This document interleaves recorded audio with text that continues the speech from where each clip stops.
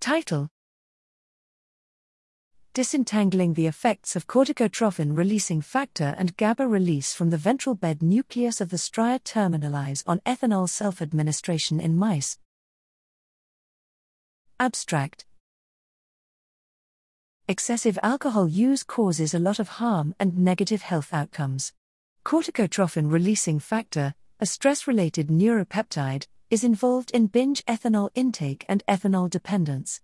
The bed nucleus of the stria terminalis, BNST, regulates stress and alcohol-related behaviors. Neurons in the BNST that express CRF, BNST-CRF, also release GABA.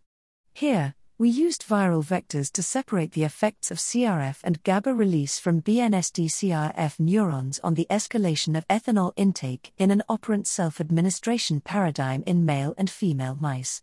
We found that CRF deletion in BNST-CRF neurons reduces ethanol intake in both sexes, with a stronger effect in males. We found that GABA deletion from BNST-CRF neurons had modest effects on operant behavior. In males, there was a transient increase in operant self-administration of ethanol following GABA deletion. For sucrose self-administration, there was no effect of CRF deletion or GABA deletion on escalation of intake.